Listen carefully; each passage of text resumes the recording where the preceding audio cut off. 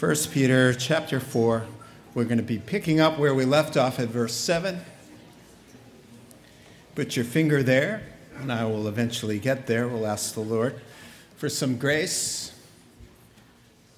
Now, Heavenly Father, as we turn our hearts toward heaven to consider this God-breathed word that's living and alive and sharp like a sword, we're grateful, God, that your word can do the work because we need work in our hearts and in our minds. So cleanse us, wash our minds, and renew our hope through the power of the word of God. In Jesus' name, amen.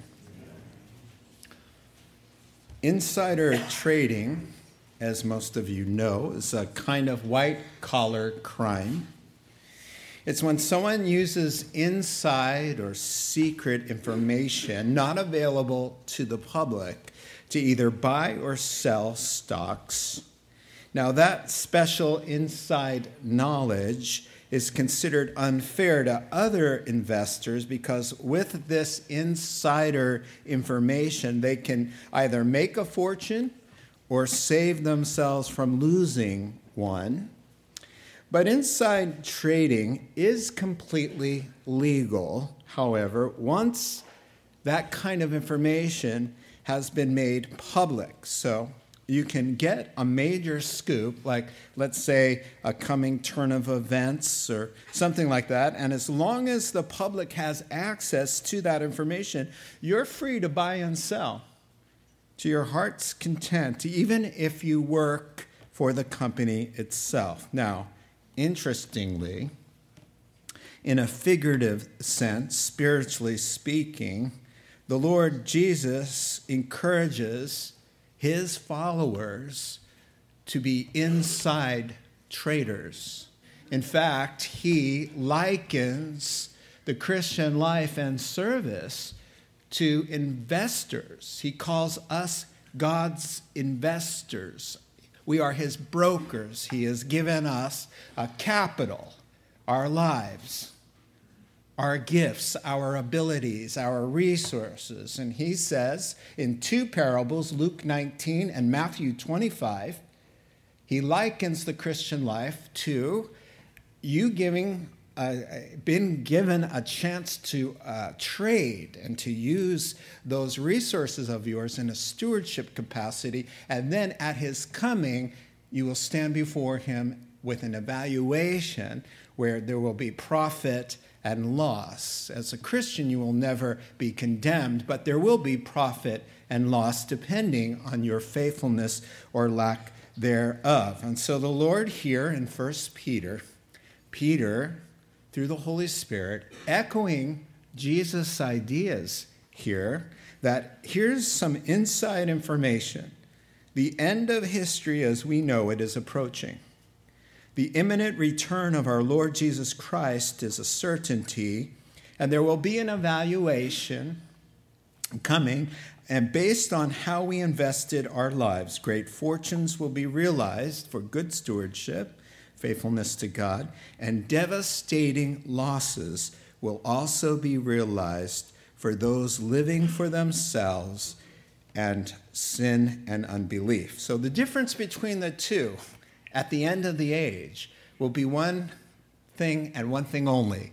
Those who listened to the inside scoop and were faithful with that knowledge, who acted on the inside information, and those who disregarded it. So here in 1 Peter chapter 4, we're picking up this theme of how to live the rest of your life, meaning from conversion on, because that's when our life begins, at conversion to Christ, how to live that in a worthwhile way, that at the end of your life, in light of what God has revealed, the inside scoop, so now you have that information, and it is, P.S., legal, because it is public information. And in light of what God has revealed about the future and how everything's going to come down, Peter's been saying we have to live in ways that maximize gains and minimize losses. And we do that by not having our roots here in this life, but to be citizens of heaven, mere foreigners in this life. Picking up at verse 7. The end of all things is near. Therefore, be clear-minded and self-controlled so that you can pray. Above all, love each other deeply, because love covers over a multitude of sins. Offer hospitality to one another without grumbling. Each one should use whatever gift he has received to serve others, faithfully administering God's grace in its various forms. If anyone speaks, he should do it as one speaking the very words of God. If anyone serves, he should do it with the strength God provides, so that in all things God may be praised through Jesus Christ. To him be the glory and the power forever and ever. Amen.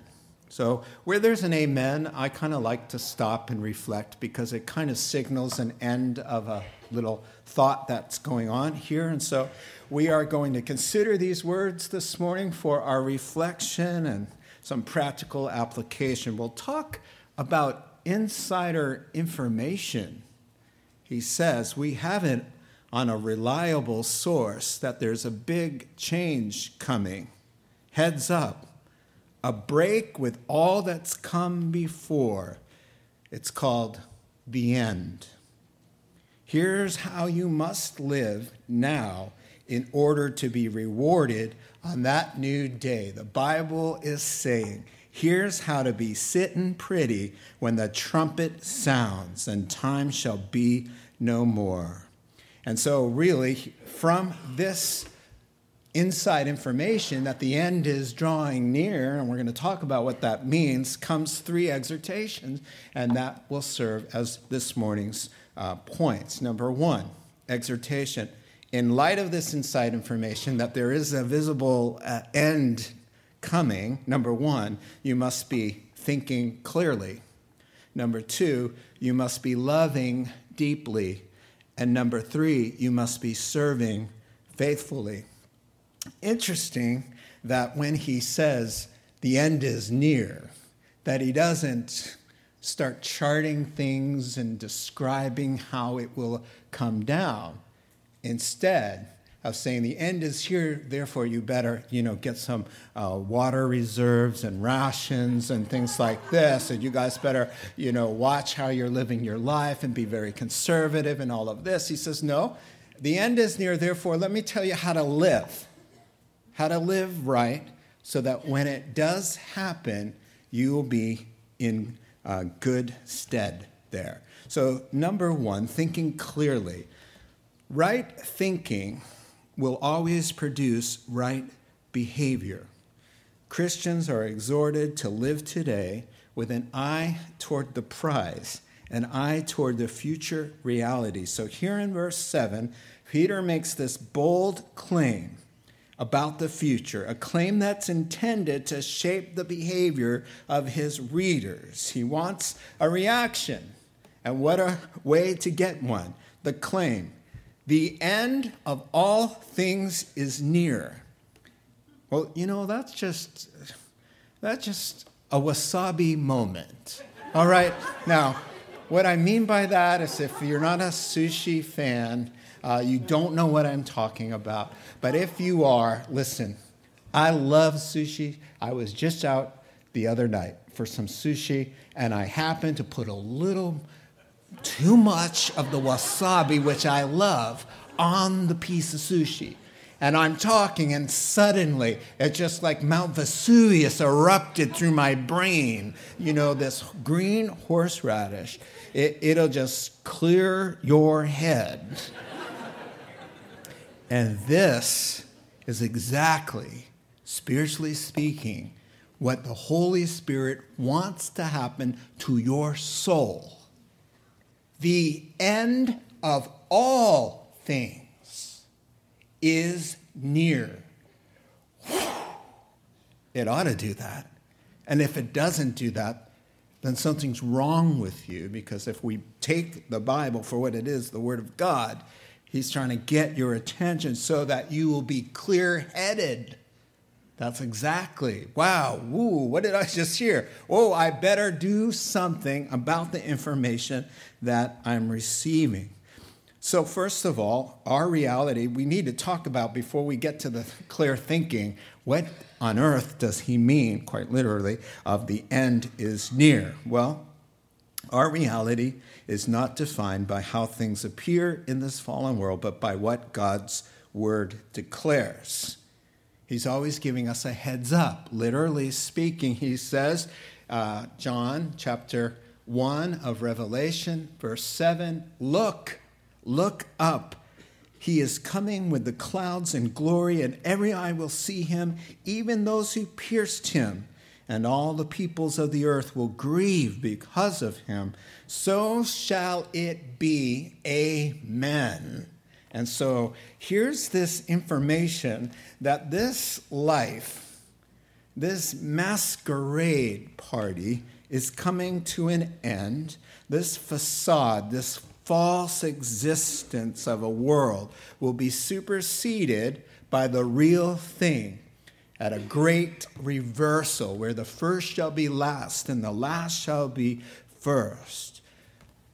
In Daniel chapter 2, the king of the then earth, Nebuchadnezzar, had this dream where he saw a figure that represented all the kingdoms of the world in the last days.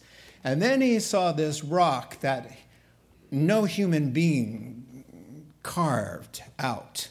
Just this rock made without the help of human hands, falling from the heavens and crushing this image.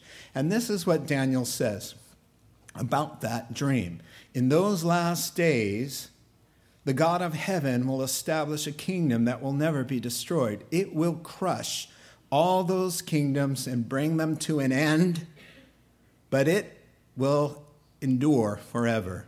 This is the meaning of the vision of the rock that falls from heaven. The great God has shown what will take place in the future. Insider information. This all looks like this is the way things are. But he says, oh no, there's a kingdom that's coming that will displace all the others. And that, with that information, we're supposed to do something about that. That's the theme of 1 Peter, is not to have our roots and our heart and our treasure all wrapped up in the things of this earth and in this fallen, sinful world, because there's no future for it. So heads up, if you want to make good your investment, you don't invest in something that is, from inside information, not going to be around too much longer. You see? That is what's going on here. You know, John says, 1 John chapter 2, it says, don't love this fallen world, the cravings of sinful man, the lust of his eyes, the pride of life. Listen to this, that all that belongs to the world is passing away, but the one who does the will of God lives forever. And so, you know, the whole world now, according to 1 John, the whole world lies under the spell of the evil one. This is a world where the things that are detestable to God are highly esteemed among men, but this is all going to change. This fallen, sin-laden, Christ-rejecting world is not our home, and it's ordained to have a last day. And the Bible is constantly saying, in 2,500 references directly and indirectly, that that day has been appointed and is drawing near. Now, what does he mean by the end? Well, it's more than you think. After the fall, God let human history unfold. Actually, he became a part of human history, stepping into humanity through the virgin womb of Mary. He entered human history itself with a purpose to save the world. He has now done that. And so from a redemptive history point of view, all previous acts in the drama of saving the world are done. God has had a plan. That plan has had a beginning, a middle, and an end. The beginning, creation, the fall, the flood, the Tower of Babel and the dispersing of the nations, the calling of Abraham, Isaac, and Jacob. Beginning, done. Middle, the 12 sons of Jacob called Israel. and the kingdom of Israel established in the promised land, the exodus from Egypt, the giving of the law, the conquering of Canaan, the kings and the prophets, the exile in Babylon and the return. Middle, check, done. Last, the birth of Christ, the Messiah, his life, his death, his resurrection, his ascension into heaven, and the pouring out of the Holy Spirit to establish the church. That's the end. Check. Done. Complete. The word in the Greek for the end is telos, and it means an accomplished goal has been reached. Maturity, fullness of completion and fulfillment. The way Jesus uses the word taleo, same word on the cross, it is finished. It's the end. Done. Salvation has been procured. There is nothing left. Zero, except one thing, a trumpet. That's it. That is why the scriptures can say, as they do, it brings a little bit of confusion to the unenlightened and the immature. The writer to the Hebrews, chapter 1, verse 2, in these last days, God has spoken through his Son. Oh, it's the last days through his Son, Jesus. And then again in chapter 9, Jesus has appeared at the end of the age to do away with sin by the sacrifice of himself. Hebrews chapter 9, verse 26. When did Jesus appear? According to the Bible, at the end of the age. That means it's the end of the age. When Jesus appeared, it was the end of the age. There's nothing to come further because it's called the end. So everything that followed, the giving of the Holy Spirit, all he said, it's done, it's finished. Go and bring as many as will in until you hear the sound. That's the only thing that separates us from the appointed end of all things is a twinkling of the eye. That is it. God is done. He is not raising up Israel. He doesn't need to do anything else. He just needs to open the door and say, da-da-da-da, done. And the Bible says, yeah, I'm not sure that it'll go exactly like that. 1 Corinthians chapter 15, verse 52. In a flash, in a twinkling of an eye, the last trumpet will sound. The Lord shall appear, and we shall be changed.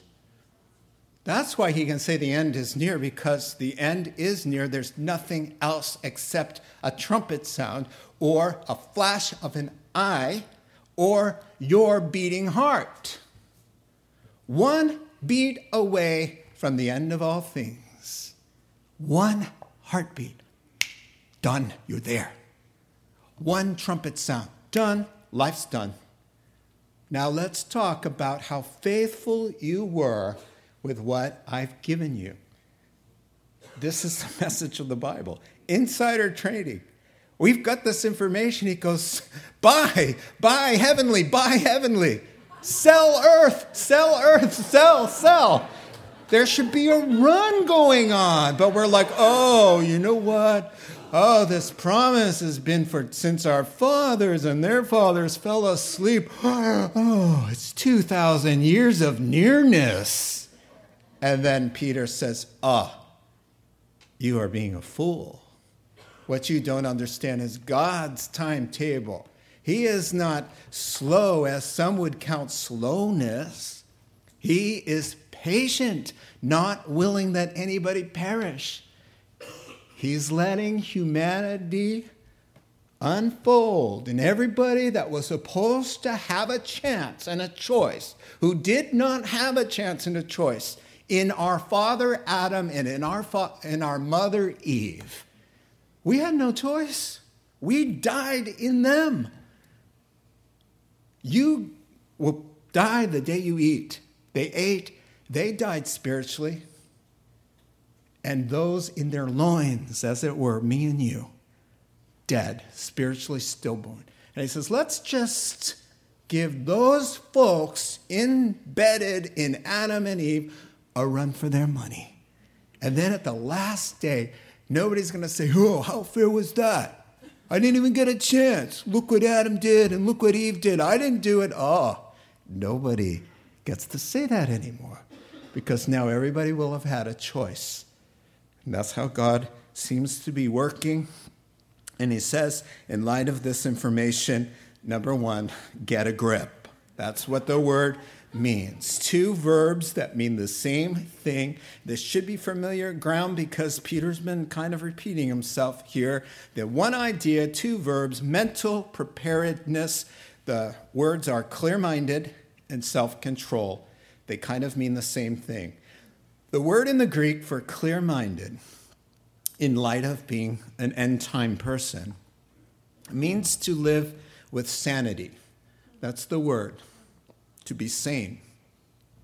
In fact, it's the same word where after Legion is cast out of the man in the tombs of the Gadarenes, and he was running wild, naked, gashing himself with rocks, out of his mind, profane, pathetic, tormented. And Jesus cast the legion out of him. And then he was sitting there, clothed and in his right mind. Same word. Same word. It's the opposite of being wacko. That, honestly, the opposite in the Greek is mania, where we get the word maniac, right? And so he's saying, look, when you're in the end times, you're going to have a little bit of a motivating factor to go a little bit crazy. Not only because of the persecution that rises up, but because of the environment of the last days, which Jesus clearly lays out in Matthew 24, it's going to get a little bit difficult. Famines, earthquakes, natural disasters, wars, rumors of wars, kingdom against kingdom, massive spiritual deception and false prophets. And he says, but you stay sane. The other word, self-control, means sober, sober-minded, not distracted, well-balanced, undulled, serious-minded in the environment of this chaos, spiritually speaking, massive spiritual deception. And we have that going on even today. For the time will come, and now is, when men will not put up with sound doctrine like you have here, teaching straight through the Bible. They won't put up with that. Instead, they'll want something like more emergent. More emergent means the emergent church is now a movement that says, the church is emerging out of the old orthodoxy and into a new realm where we can't really know what the scriptures really say. That is their definition. A time is coming, Jesus said, but you keep your head. Keep it screwed on tight. That's the word, to be sane and grounded in the word. For God has not given us a spirit of fear, but of power and love. And same word, sound mind. Not blown away by every time somebody does something crazy like, look at this. I've got one arm shorter than the other. And now pray for me. And whoa, look at that. I just saw a limb grow in front of my own eyes. I am quoting somebody who recently just went to one of those meetings that's connected with a church that's called Bethel Church in Redding. And it's moving this way. And what they find is gold dust all over the place and in their pores, and diamonds appearing, and angel feathers falling on the congregation. They sent the feathers to a bird expert. And the guy sends a letter back and says, they're bird feathers. Unbelievers, scoffers. That's the answer to that. writhing on the floor like a bunch of crazy animals, out of their minds. Diamonds and bird feathers and limbs that are growing. Keep your sanity. It is coming close. It is in our neighborhood. I have friends who are going there and they're all confused. They're such nice people and they have such good intentions and we want to see the power of God. Jesus didn't say go searching after signs and wonders. He said a wicked and adulterous people go searching after signs and wonders and feathers and gold dust. Please. More like a carnival show. Stay in the Word of God. And instead of praying for somebody's limbs to grow, pray that your holiness would grow and the love for Christ would grow longer and deeper and wider. Amen? If you didn't say amen right there, I'm going to call one of you to come up here and I'm going to be taking a break. He says, keep a grip on your brain so you can pray. Warren Wiersbe, an expectant attitude toward Jesus' return involves a serious, balanced mind, an alert, awake prayer life. Our end-time devotion is not about drawing charts necessarily or running after so-called signs. It's about clear thinking and solid praying and holy living. If we're thinking and praying, and that's right, our living should be right. Can I just say, by the way, God can do anything he wants. The gifts and the power of God, all for today. But let us be a church that looks for the power of God to transform our hearts and our minds, that we are more service-oriented, that we are more loving and kind and more Christ-like and more dead to sin. And when there's a revival because we're not going after porn, and not smoking weed and calling ourselves Christian. And not going out and getting drunk and saying, praise the Lord on Sunday. Why don't you tell me a little bit of that kind of revival instead that your one hand went like that? Excuse me, I'm out of control. Now, you need to pray this prayer for me. Lord, sanity. All right. Number 2, loving deeply. Above all, love each other deeply, because love covers a multitude of sins.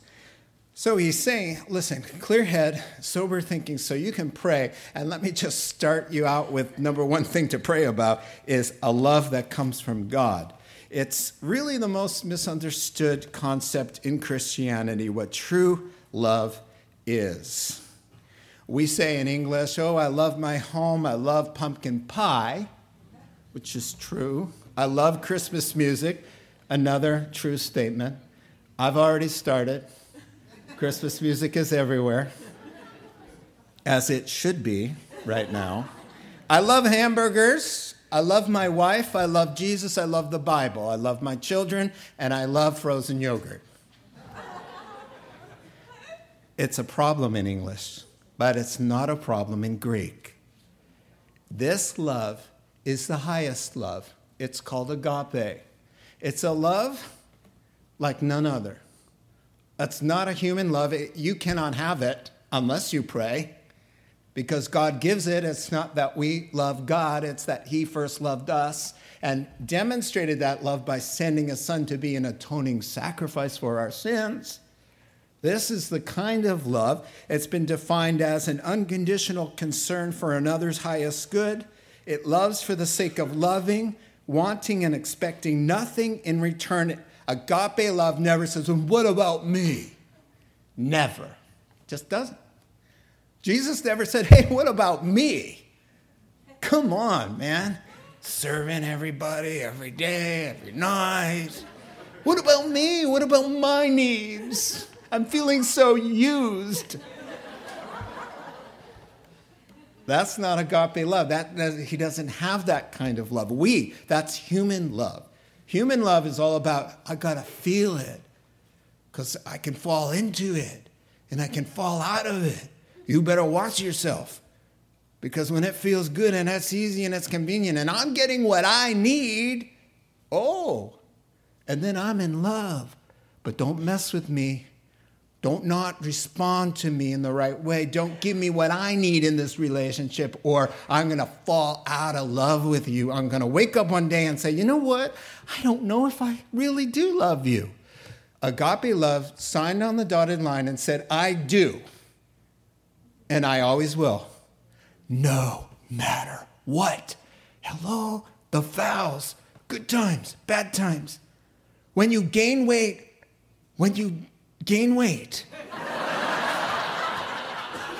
I couldn't find the opposite of that. Because usually when you're losing weight and you look good, that's not the problem. Full head of hair and not. That's agape love, something we know zero about. And he says, this is the kind of love. And he says, deeply love, exercise. This kind of love that God has poured into our hearts by the Holy Spirit that comes from heaven. It's a fruit of the Spirit. It's not a fruit of human effort. So the word here is ektenes, where we get the word extend. And it means stretched out, like an athlete who's training, his muscle is taut in an effort to do something. He's saying this kind of love needs to be exercised to its fullest strength because in the end times, if you're going to be a united, harmonious, loving community, you're going to need that kind of God warrior kind of I do, period, kind of love. Because as the heat rises and needs become apparent in the congregation, then love seems to grow cold. When things are rough, it's harder to be sweet and kind and patient. He says, not with God's love. So above all, number one, keep your head straight so you can pray and let that fruit of God's love be stretched all the way to cover over the 1,000 little petty grievances that can happen in a 24-hour period. I call them relational fender benders. Now, let me say this, okay? We all have a me monster moment, or plural. Christians misspeak. They exclude people. They blow off steam and say stupid things that they should never have said. They can be self-absorbed, insecure, jealous, envious, rude, unkind, and mean-spirited, and critical, and negative, and lazy. Hurtful, insensitive, proud, and unhelpful, obnoxious, blind to our own faults, and obsessed with yours. Stretch out that warrior love so that every little glance isn't misunderstood as something suspicious. What did they mean? Did you see the way she looked at me? Are you kidding me? How do you know the way she looked at you? You know what? She didn't even see you. She didn't even know you were in the room. And then you're saying, my point exactly. You know, you can never win if you're not filled with the spirit of agape. Every little thing is subject to be taken the wrong way and to cause trouble. I saw two guys on the freeway. They had a little fender bender. You know, going home from here is always kind of stop and go on 101. And I see these two cars, and I looked, and this guy was making a scene. And I couldn't wait to see what was going on in the middle, commensurate to all of that passion. And when I looked, I kept looking, and there was nothing. There was nothing with his car or the other car. And the younger guy was like, looking like, look at it, like what? And the other guy, red in the face and steam coming out. The opposite of agape wants to just go, oh, well, listen, we're going to let this die right here so that this poisonous seed cannot grow and take root and spring up and cause a lot of other problems. Do you know how hard, I'm listening to you, you're saying, do you know how hard that is? When you are wronged and insulted and left out and they knew exactly what they were doing. And you just want me to just turn a blind eye and just cover it over in this wonderful love. Yeah. That's what Jesus did. He went all the way to the cross to what? To cover you. And he says, I laid down my life for you. I want you to lay down your life. Now, this doesn't mean we condone evil or sin. It doesn't mean we cover up things that need to be brought into the light. Common sense. We're talking about all of those petty offenses and sometimes big ones that need forgiveness and love and grace and mercy. That's the idea there. Genesis chapter 9, something happened that none of us should have never heard about. Nobody should have known. It was nobody's business. Bible hero had a me moment. He had a long day. He opened a bottle of wine and he kind of kept drinking. And whoops, he forgot to put his jammies on. Noah. And he falls asleep in his own tent, kind of uncovered. And one of the boys, an evil little snot-nosed punk, his name is Ham. And Ham goes in there and goes, oh. And he goes out, and let's not cover over that with love.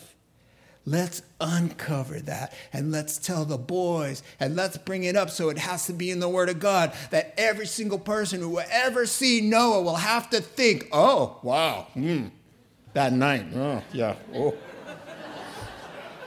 Not that we are going to think of that, because I think all of that goes away when we get there. However, we all had to talk about it, didn't we? All because of one person couldn't think in a loving way. That is my Father. What is a loving thing to do? How would I want other people to see me in a moment of that? It's not very flattering. Like the two brothers with agape sense of love goes into that tent backward with a blanket. Come on, bro. Let's do it the right way. And they back up. They never saw it. It never happened. Covered over, Dad. Christians. Oh, I'm just sharing so people can pray as I uncover their nakedness, because I want everybody to know they did me wrong. And now don't I look so much better than them? That's not agape love. Love one another deeply. It covers a multitude of sins. And just remember, and it's very hard to do, when people are sinning and in rebellion to God, we do not lock arms with them. That is not loving. We do not have fellowship with people who are being rebels and being immoral and disgracing God's name. We do not have kindred BFF fellowship with them. We love them. We fellowship with them in the sense of a mission to them.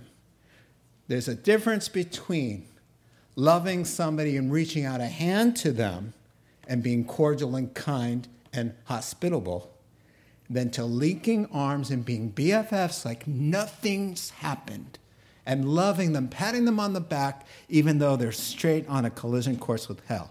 You got to think about that. I'll let the Holy Spirit tell us where to go. And then with that, that's kind of a hard thing to do. But some people just say, oh, love covers everything. Love's okay. You can do whatever you want. Just be careful, because I'm not saying that, and neither is the Scripture. Last point. Now, thinking clearly so you can pray, loving deeply so we can get along with one another, and serving faithfully. So here, God has put gifts and abilities into the hearts and lives of his people to benefit and strengthen the church, who will need that in the last days. And so in you resides a gift, at least one. That's what the Bible says. You have an ability that God gave you that nobody else can do like you do, period. And you will not find it by being introspective.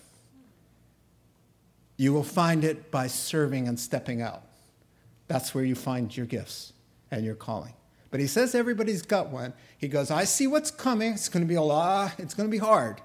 And so I've deposited into my church, the people, gifts and abilities for, listen to this, the benefit of the whole. So when you're struggling with that one thing that arises, oh, there's somebody who has a gift from me that will take care of that issue. And the body will be blessed. It's the most wonderful thing. And he starts with hospitality. It's a word that combines two Greek words, philos and xenos, which means to be friendly to strangers. And so really hospitality is an interesting word. You know, I've heard it said some folks make you feel at home and others make you wish you were. It's a gift, folks, and it was very, very important in the first and second centuries, majorly because in Acts chapter 8, a great persecution arose. All of Jerusalem, all the Christians were in Jerusalem, and they had to scatter for their very lives. And Acts chapter 8 says something interesting. As they scattered, they went preaching the gospel wherever they went. And this is how God disseminated the gospel through first century times.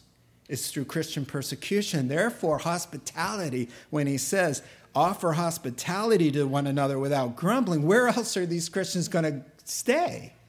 Inns were very expensive, they were filthy, and they were immoral. And so, for the first 200 years of the church, there was no church building. 200 years of, do you have a big room in your home? 200 years in people's homes. Housing itinerant preachers of the gospel.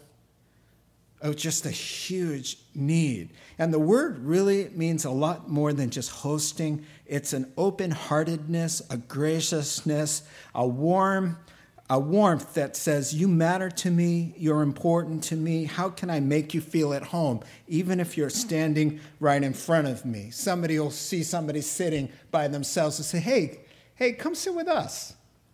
That's hospitality. Hey, do you need a ride? Hey, do you want to stay on our couch a couple nights? You want to come over for a meal?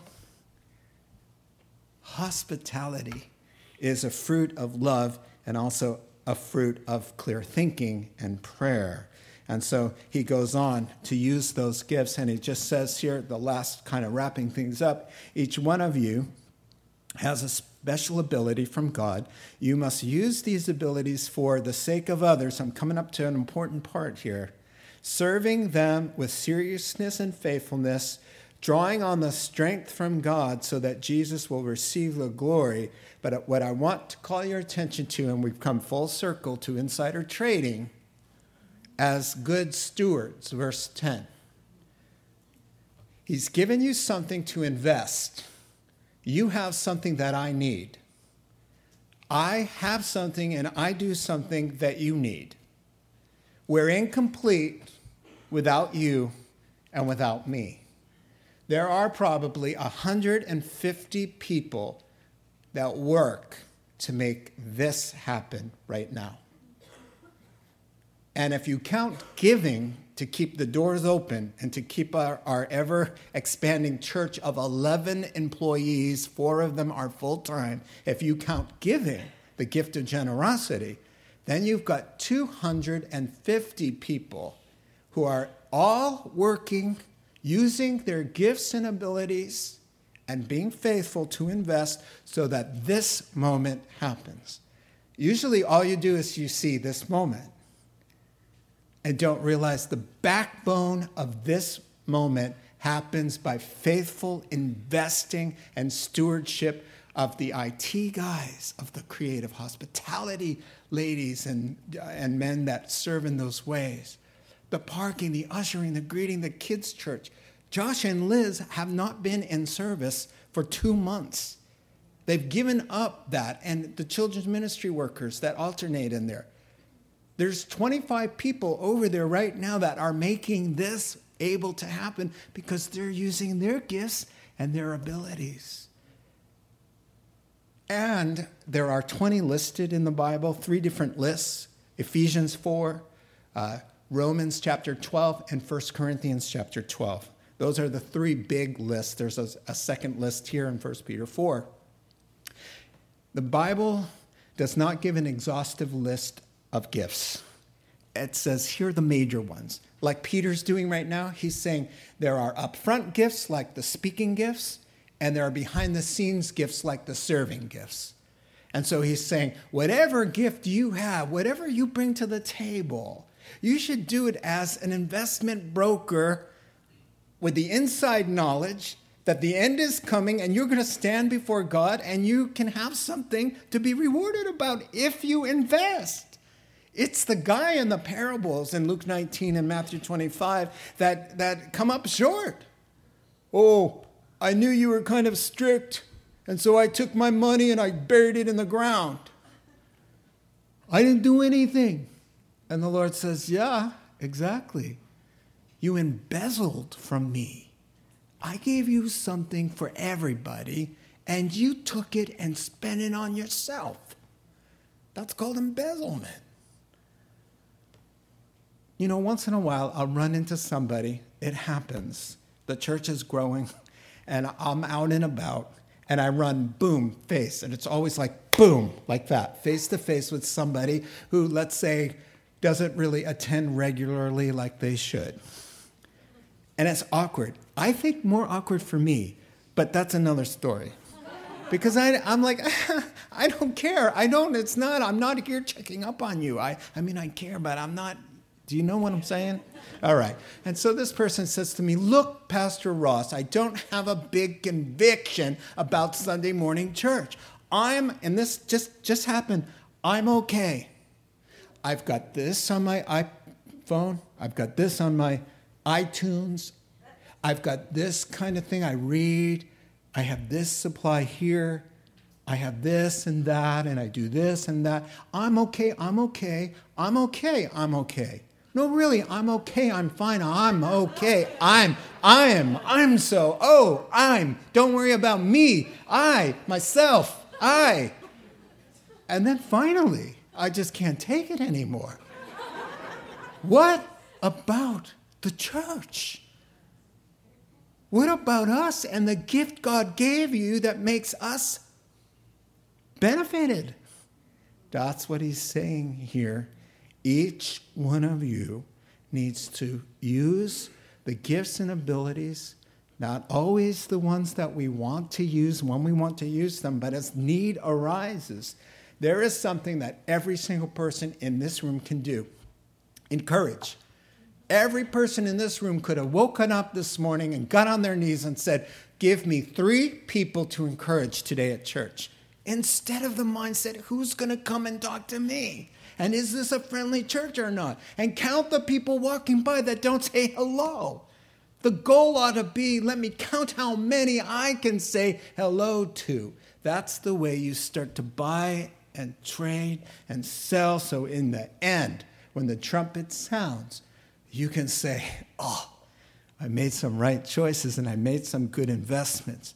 There's not a soul in this room that couldn't use a word, an encouraging word, a word of wisdom, somebody to pray. There's not one person in here that wouldn't like to have an arm around the shoulder and say, wow, come a long way. Keep up the good work. Not one. Churches just come in, go out. Not our church. We don't do that. The bells go off and everybody just wants to yak, yak, yak. That's wonderful. That's really, really nice. Let me close with Martha Stewart.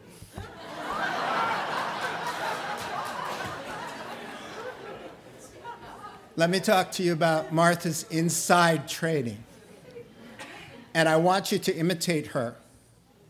I don't want you to go to jail like she did. But I want you to Christianize what she did. Because she did a smart thing.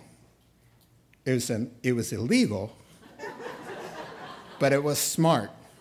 Let me tell you what she did. Back in 2002 or so, along with her stockbroker, she got some inside information. Her stockbroker said, hey, listen, there's this drug. It's going to be a breakthrough for cancer. You got some extra money? She said, I got $200,000. Put it into that.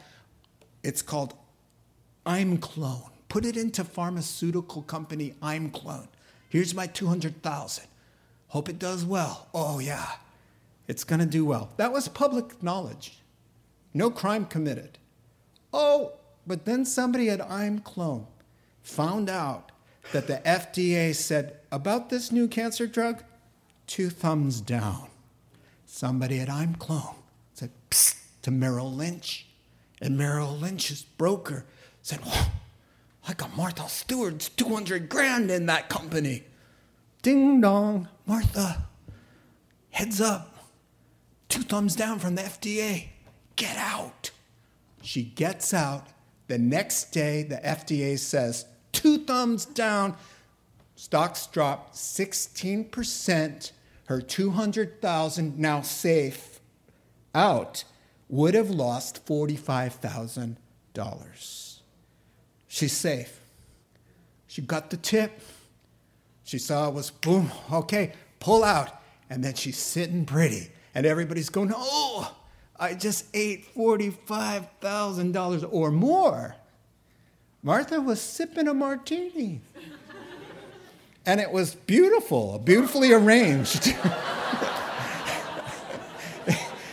It had a designer pimento and a little umbrella thingy. I don't know what you do with martinis.